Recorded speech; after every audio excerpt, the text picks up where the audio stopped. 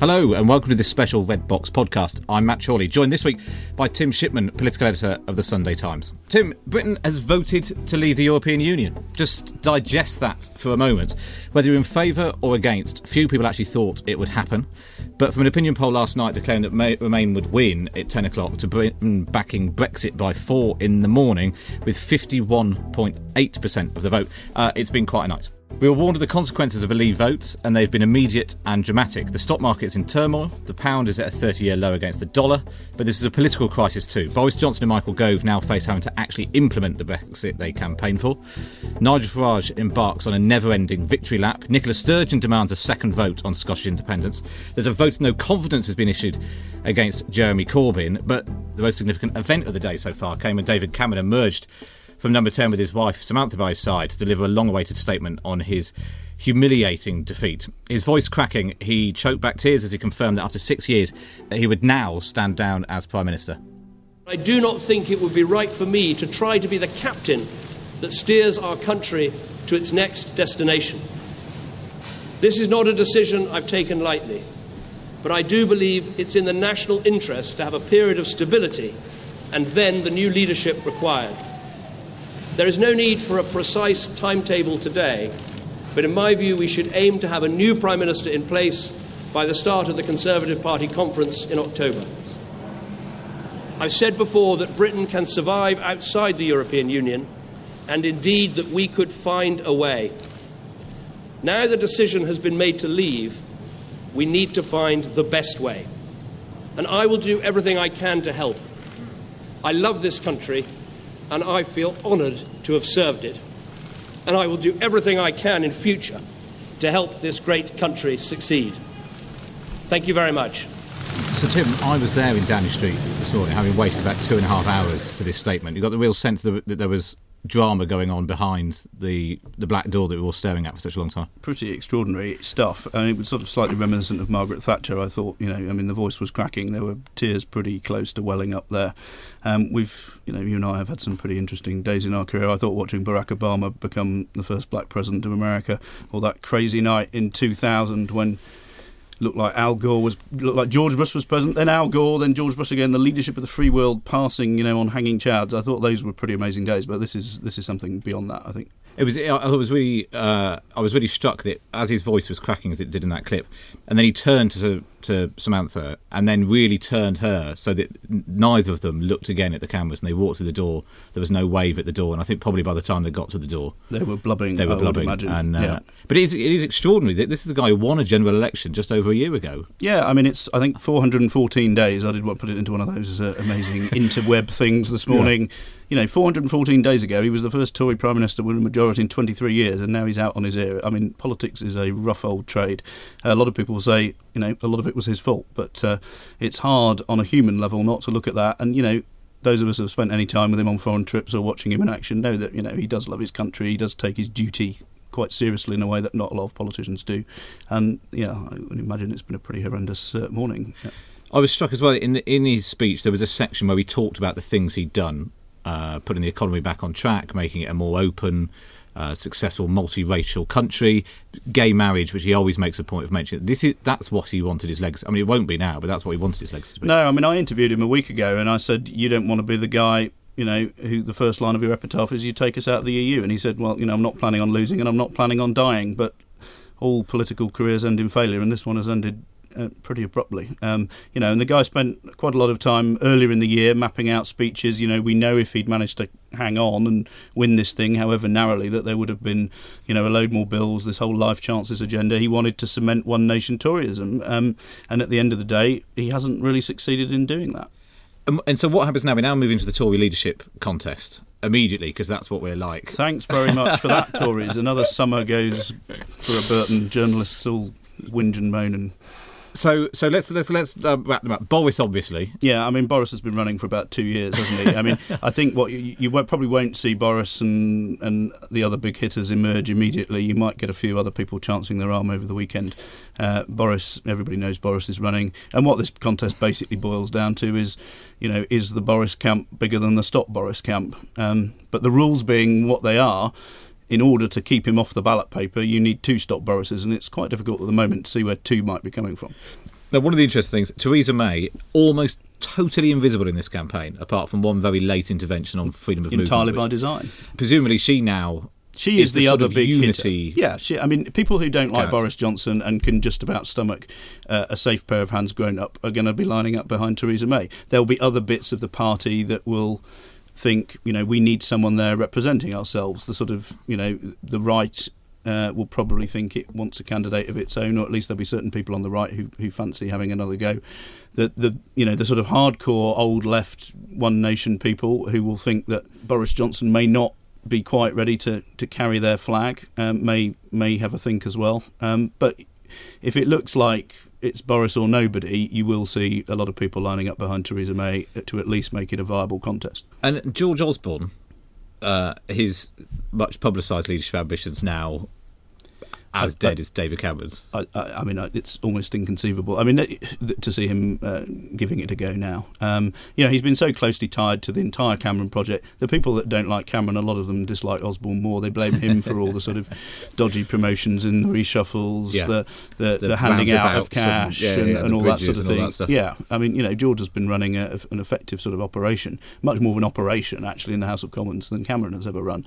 But he's put a lot of backs up. In terms of this campaign, he is very closely associated with the main parts of it that people feel didn't land very well. I mean, yes, they did get people concerned about the economy, but almost all the specifics that Osborne wheeled out, I'm told, polled really badly in the focus groups. The 4,300 hit to your family that the Treasury put out 6 weeks ago, that was widely disbelieved, and Osborne is blamed for that. And the what happened last week with his emergency budget stuff was absolutely explosive on the Tory side. They just people furious about it. Yeah, and that felt like the point where he was probably done for, regardless of the outcome. Well, he may well have been done for even if Cameron had managed to edge over the line and get a Remain vote. Yeah. There were people going around a couple of days ago saying, well, look, we've got budget votes on Monday, and it only takes about 8 Tory rebels to effectively mean you can't pass a budget. And if they'd said, we don't want this Chancellor passing a Tory budget, we'd rather have somebody else, his position would have been untenable anyway.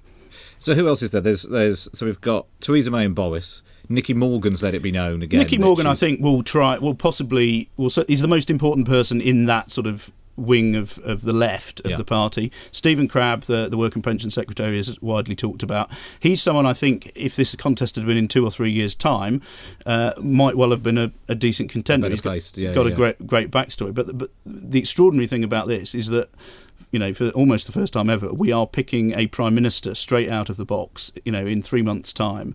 And it's got to be someone who immediately looks like they could cope on the world stage. And crucially, they inherit this great mess of trying to negotiate with Brussels. One thing I should have said before is that if you are watching on Facebook Live, then you can, if you've got any questions about the referendum, we will do our best to try and answer them. So if you have got some questions about what's happened overnight, what it means now politically, what it might mean for you or the economy, post them in the comment section, and we'll try and get to them. You've just come from the Boris event. Yeah, Boris Johnson, Michael Gove and Gisela Stewart, the leading Labour light in the Out campaign, have just done their statements. It was an interesting event. Gisela effectively called for Jeremy Corbyn to resign in a sort of coded way.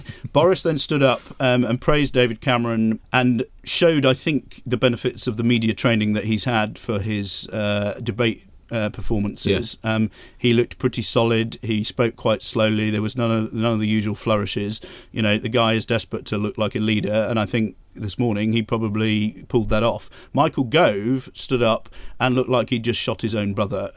This is not just a Tory party battle. This is the Notting Hill set torn asunder. Michael Gove, with the exception of George Osborne, is David Cameron's best friend in politics, and it looks like fratricide, frankly. And Michael Gove, frankly, looked pretty shocked this morning. He looked like a guy who was sort of thinking to himself, what on earth have I done? But this feels a bit like a lot of people, certainly people in Westminster didn't necessarily think it was going to happen. Certainly some people in the Vote Leave camp, and Michael Gove probably even falls into this, felt it was the right principled thing to do, but probably didn't necessarily expect it to happen. No, it's ebbed and flowed a bit for those guys. I think their initial thought was we must do the right thing and stand up for our principles. Gove's a very principled guy on this. I think about 2 weeks ago they had a kind of goodness gracious, we might actually win this thing. But by last weekend, that was beginning to ebb away again. And certainly going into it on the night, I think, for the last 48 hours, it's quite difficult to find anybody in Vote Leave who was optimistic. And until those... they were getting sort of feedback through the day which had encouraged them, but it was only really when you got the Newcastle and Sunderland results which showed that they were doing 6-7 points better than anyone had expected, and then their own models had expected, that they realised that this thing was on. Nigel Farage in all this, he's been... Well, last night at 10 o'clock he basically conceded defeat and announced that he thought that Remain had edged it, and then he sort of, in the space of 5 minutes, seemed to U-turn all that. Yeah, I've got here on my wrist. This is the access you were there. to the the Leave.eu party, where Farage turned up to give his third different statement in about half an hour on whether this thing was up or down. But he knows that this is also a point of maximum risk for him, because he can rightly claim credit for the referendum happening. Yep. He can't really claim credit for the fact that we voted out, because he was sidelined in most of the campaign. And the people at Vote Leave are absolutely adamant that Nigel Farage was a net loss for their campaign, and that the poster he put out, there are a lot of people Breaking who were... Point. The Breaking Point immigration poster. There were a lot of people who were concerned about immigration, but that put off some people who might have been prepared to vote for them, and they think they would have done even better without Farage. And his stuff last night about how they'd won without a single bullet being fired was... I think an evening of chutzpah, even known for being, tasteless and whatever. I mean, even that, for him, that... We're a pretty cynical lot, us hacks, but I think there were a few gasps at that point. Don't make a speech at 4:15 after a skinful, is the lesson there, I think. Well, it's done him quite well up until this point. And then today he's going around declaring it a bank holiday, as if he's now as if he's the Prime Minister. The big risk for him is he plays no part at all in the I think a cynical Remainer might look at an extra bank holiday as, yes, here is the proof of lower GDP. We will work one day less a year in order to have a day off in order to celebrate Independence Day. Now, the thing for Farage, there is an opportunity for him. If you go back to the general election, UKIP finished second in 40 or 50 Labour seats in the north of England. They have basically turned those people into, sort of effective UKIP voters by getting to back Brexit. Nigel Farage now needs to show that he can run that party as something that can go and take advantage of that and become maybe a third force like the Lib Dems used to be in British politics. But a lot of people don't think he'll do that, because he prefers to run the party as a sort of PR outfit for himself rather than as an integrated operation. Well, in fact, one of the questions has already come in. Andrew Dunn saying, is it the end for Nigel Farage? Where does he go next? And he's technically out of a job. We will be eventually as an MEP. Well, indeed, yeah. Dan Hannon's been going around saying, vote for my unemployment. That's the one job loss we can all countenance. No, Farage will trade on this for quite some time. I think. Then try and get in the Commons. Well, he might have another crack at the Commons. Is it 6, 7? How many goes? Seven goes so far. Failed attempts to get in the House of Commons so far. But, there may be seats in the north. Why go and run in Sunderland? That looks like a place there he might have some traction. But, I think Nigel probably actually would be much more interested in the seat in the House of Lords if that were to come his way, which wouldn't require him to... I thought he was against unelected elites ruling over us. I think there are quite a lot of people who are against it until the tap on their shoulder and, go and get yourself some dead cat, strap that on and sit yourself on the red benches. Let's move on to Jeremy Corbyn. Do let's. Because it is amazing, because it feels like there's so much has happened in the last 24 hours. Oh, a Labour Party coup against the leader now. Yeah, it's a nib. It's page 96. Just put a line in to say that the Labour Party is about to tear itself in half. Yeah. Possibly permanently. Yeah, it's going to be one par in the splash on Sunday. Having been exposed totally in its heartlands. Yeah. The Labour Party does not speak to anywhere outside metropolitan. No, it's very difficult. London. Labour was founded on the three pillars of sort of posh North London intellectuals, the public service workers, and the trade unions. And right now, Corbyn is not on great terms with the trade unions and has lost the working class vote. It's astonishing, really. But we've watched a lot of Jeremy Corbyn, and he has shown himself to be relatively impervious to political reality on a number of occasions, and what it will take to actually get rid of him. The Labour Party rules are quite Byzantine. It's not even clear that a vote of no confidence would probably only spark a contest in which he was able to participate. The really interesting thing would be whether John McDonnell, the shadow... It's that time of the year.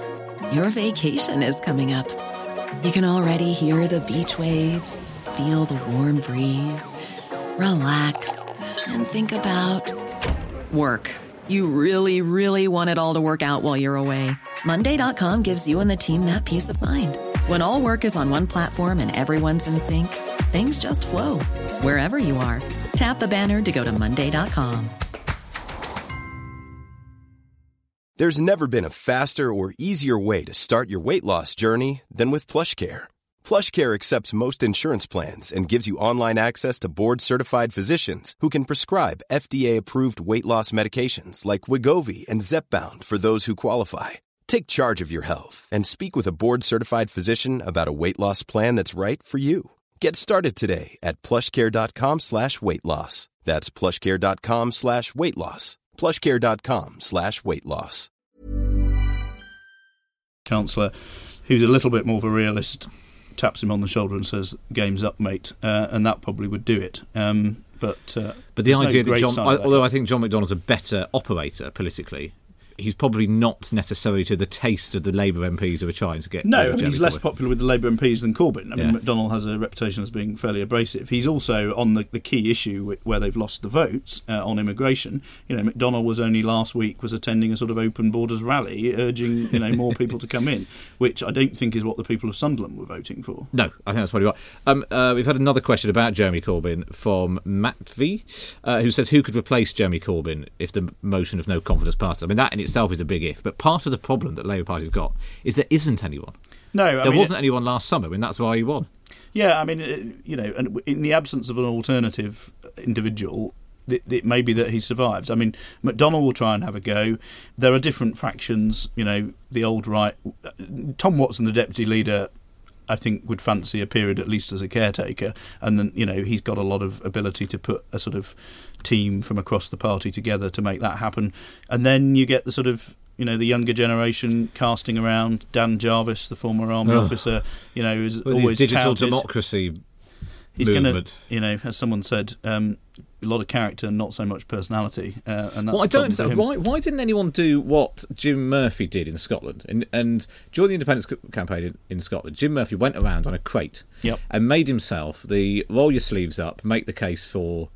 I don't know why David Cameron didn't do that, frankly. It worked for John Major in 1992. But why wasn't there someone in the Labour Party who wanted to challenge Corbyn, who just went and did 100 vents and looked like the guy? And that guy now could be packing out Trafalgar Square today. That's true. Dan Jarvis should have done that, frankly. There are lots of people who've been sitting around, I think, thinking we must build an intellectual platform that when we have a leadership contest we can then present our wares to the new leader. You get people like Tristram Hunt and Chuka Umunna who are thinking about that, but nobody at the moment thinks that they're ready to... that nobody will read, pointing out the bleeding obvious, which is that Labour Party hasn't spoken to anyone properly. Well, and again, you listen to every Labour politician over the last 12 hours as well. Every single one of them says, yes, we must listen. Yes, we haven't listened enough to these people. It's a wake-up call. And then you sort of ask them, well, what are you going to do about it? And it's like, well, we can't obviously, close the borders or do anything like this. And there's just no intellectual thought been going on this issue on the left for 20 years. And again, their big problem is going to be, and the Labour Party had this when the coalition was formed, they've had it actually since the general election because of the EU referendum happening, is how do they punch through all this? They are going to be the bottom last nib of politics again for months and months and possibly years. Yeah, it's very difficult to be a government, but it's often more difficult to be an opposition. And to be an opposition that was once in government and accept the fact that you just saying something isn't that interesting to journalists. This has been part of Corbyn's problem. He doesn't have a narrative about what he's trying to achieve for the country. He doesn't package up stories like political parties normally do to illustrate the kind of things they're trying to do, the kind of policies they're looking at. All Corbyn does is state what he's believed in for the last 30 years relentlessly. And really boringly. And it's quite boring, and it doesn't interest journalists because we've heard it all before. As a Sunday newspaper journalist, this guy is out every single Saturday doing an event, and normally that would be manna from heaven for a Sunday journalist. You'd go along, when he said something interesting, you'd write it up as a page lead, breaking news, and every single week you send along, you watch Jeremy Corbyn say the same thing he said about Cuba or the poor or the Middle East peace process or whatever thing it is he's gone along to, and it never ever makes any news. And bluntly, Cuba and the Middle East peace process isn't what the people of Sunderland, who voted overwhelmingly for Brexit, want to hear either. No, I don't think so. The other interesting thing about this whole thing, though, is when the Brexiteers explain to all the people in Sunderland that they're not going to close the border either. Yeah. That's when this is going to get It's very amazing. interesting. This morning, in no time at all, while most people were still in bed, Dan Hannan was out saying people who think that immigration is going to be cut are going to be disappointed. Nigel Farage saying that the promise of £350 million a week for the NHS was a mistake and it shouldn't have been made. And in fact, somebody's... here we are. Mohammed is sent a question saying, I don't think all voters have fully understood the consequence of the Leave vote. We're just not going to get what the Brexiteers have been promising. They might close the border to Polish migration, but you had Priti Patel going around telling a lot of the Indian and Pakistani communities, well, you've had all these problems getting in your relatives. Well, we'll be able to get those in for you. What's going to happen is that most people I speak to who've spent any time governing the country is that you will swap Eastern European low-skilled migration for people from Bangladesh, which again is not what I think people in Sunderland have been voting for. And especially because to get to David Cameron's now famous, although presumably now totally droppable target of getting... I don't think that's going to form part of a platform for any of the Conservative leadership candidates. To get there, you need to get it to under 100,000. Well, immigration from outside the EU is over 100,000 at the moment. Yeah. So the idea that you could get there while also allowing more Commonwealth countries... Well, exactly. And Farage, I think, was asked about this during the campaign, and he was asked whether he'd let the sort of family relations in. And he said, yes, he would. But that apparently amounts to about 45,000 people a year. So that's sort of half of your total before you even get there. What a mess. Right, before we we'll just touch on Scotland and say, if you've got any questions about business or the economy or what's happening on the stock market, then find a different podcast. Do get in touch. We'll have a go with that. Just very quickly, Scotland. So Nicola Sturgeon has spotted an opportunity there. Good Lord. She's now come out and said this is quite obviously the conditions that we need, that she needs to call a second referendum on Scottish independence. Well, you do surprise me, Matthew. I mean, this is the perfect result for the SNP. Alex Salmond was able to sit on the telly last night going, look at us, we've got 70% for Remain in Scotland. Look at you terrible English people, how you haven't managed to do this. On quite low turnout, the absolute stone-cold best result, every part of Scotland voted to stay, but not in sufficient numbers that it saved David Cameron or the Remain campaign, and now they've got the perfect excuse to do what they want. And, David Cameron is probably looking at, being blamed for that as well. And, actually, those obits we talked about. If we could just get back up on the screen, the map that we were just looking at, because what's really interesting about this is the way that the blue of Remain, it's basically just London, Scotland, and then odd sort of patches. It looks a bit like Germany in the 1960s, where with London as sort of West Berlin in this island of alternative views. And so on that map, and this is the map we've got on the times.co.uk, the very dark blue is the highest level of Remain vote, and the very dark yellow is the very highest Leave. And I think that's what's really surprised people, is it's this sort of lethal coalition of Tory shires and working class Labour areas of the north, and they both wanted out. And actually, it turns out the Cameron Osborne scaremongering just didn't. Well, I mean, it's interesting. They didn't just scare the white working class. They scared They tried to scare Middle England, and it didn't. It just didn't work. They weren't having it. I think Beaconsfield, which is one of the richest places in southern England, voted for Brexit, which is a very telling statistic.